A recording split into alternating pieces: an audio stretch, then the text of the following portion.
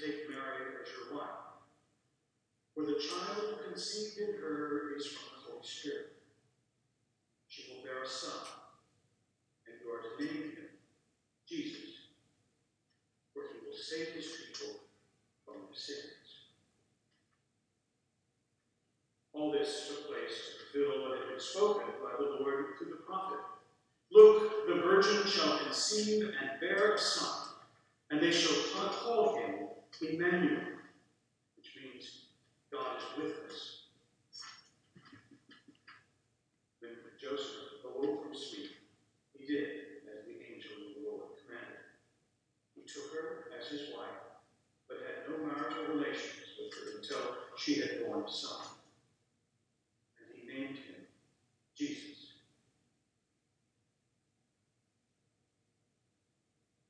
These are our sacred stories. Thanks for coming. Christmas Day is over, but not the dangerous season of Christmas.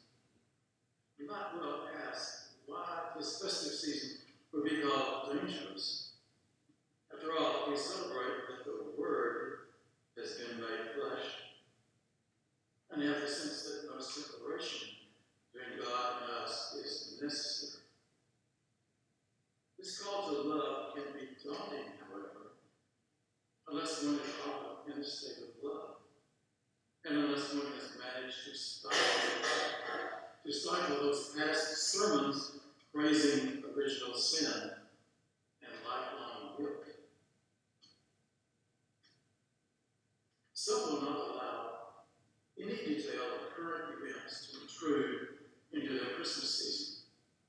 Not a word. The contrast is too great, Jason, between their interim of peace and our raucous political and social hatreds, not to mention the plight of immigrants and the massive rejection of science by many. Is this momentary retreat from the world escapism or a vital focus? I'm grateful to have learned how to fight some of my long-held delusions.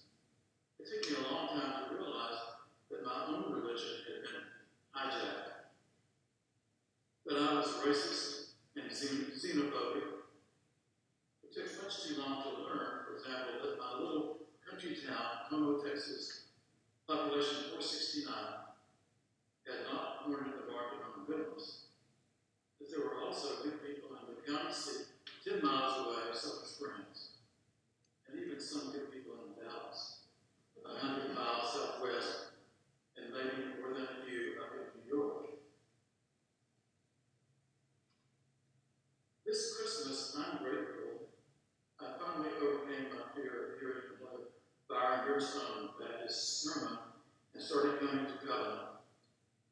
Grateful that I overcame my fear of the Bible and started attending the lunchtime lecture to explore puzzling and often confounding elements of the Scripture.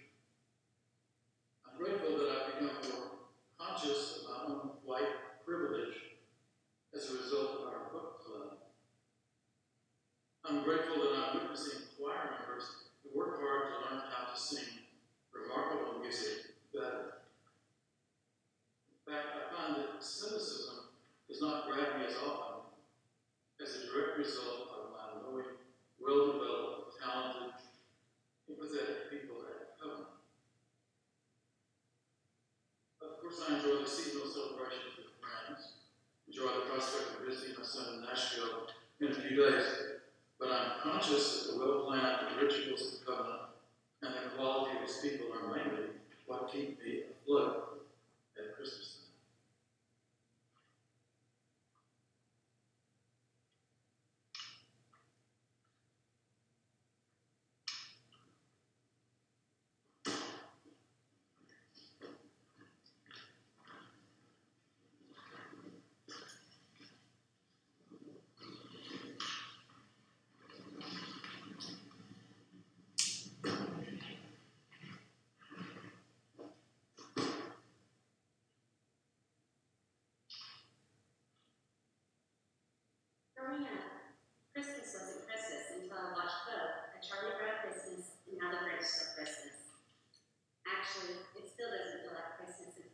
over these specials. As a child, I never really understood why Charlie Brown was so disillusioned by Christmas and what it was all about, or why the Grinch hated Christmas so much. My parents always did a great job in making sure the secular part of Christmas never overshadowed the true meaning of Christmas, the hope, love, peace, and joy brought by the Christ child. One example of this was our happy birthday cake, Jesus cake.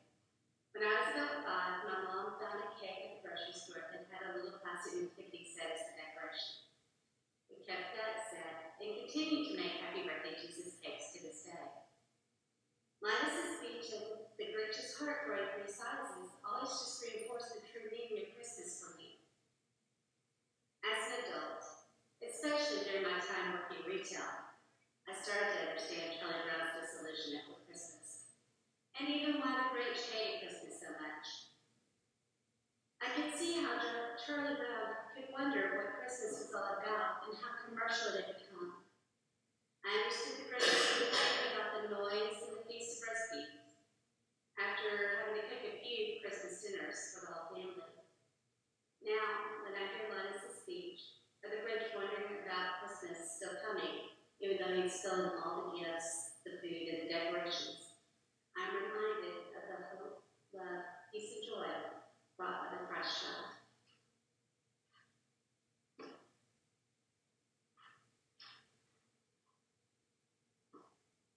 One Christmas Eve, about 10 years ago, I was chaplain on call at the old Vitas Inpatient Unit at Memorial City Hospital. I had a reputation for being the singing chaplain, so the nurses asked me to sing Christmas carols to the dozen or so patients who were there that night. As I was getting my song sheets together, I heard a voice say, "Can I tag one?" It was my friend Meyer Goldberg, the social worker on duty. Nothing says Christmas spirit to me quite like a Baptist chaplain and a Jewish social worker in a Santa hat singing about peace on earth and joy to the world. That night served as a reminder that Christmas calls us to set aside the things that separate us and focus on good tidings of great joy that shall be for all people. I was on call again on Christmas Eve a few years later. I was sent to attend the death of a hospital patient at Memorial Hermann Southwest. I gathered the family at the bedside and I recited the Catholic prayers of commendation, ending with, "May you see your Redeemer face to face and enjoy the sight of God forever." Just then, the sound of lullaby played on the overhead speakers, announcing that a baby had just been born in labor and delivery. We all cried together as we received the much-needed good news of Christmas. Unto us a child is born. I'd like to close with a reflection on the meaning of Christmas from the progressive theologian Marcus Moore. Christmas matters for Christians because Jesus matters for Christians. And what was Jesus about? His message, his passion was about the coming of the kingdom of God. It was about the transformation of this world into a different kind of world. It was about the downfall of domination systems and the birth of a world of justice and peace. Of course, the kingdom of God is also about our individual transformation through loving the Lord our God with all our heart and mind and strength. It is about our transformation and the transformation of the world. The muting of this message by common Christianity and by the commercialization of Christmas is the real war on Christmas. Imagine that Christians were once again to realize that Christmas, the birth of Jesus and the coming of the kingdom of God, are pervasively subversive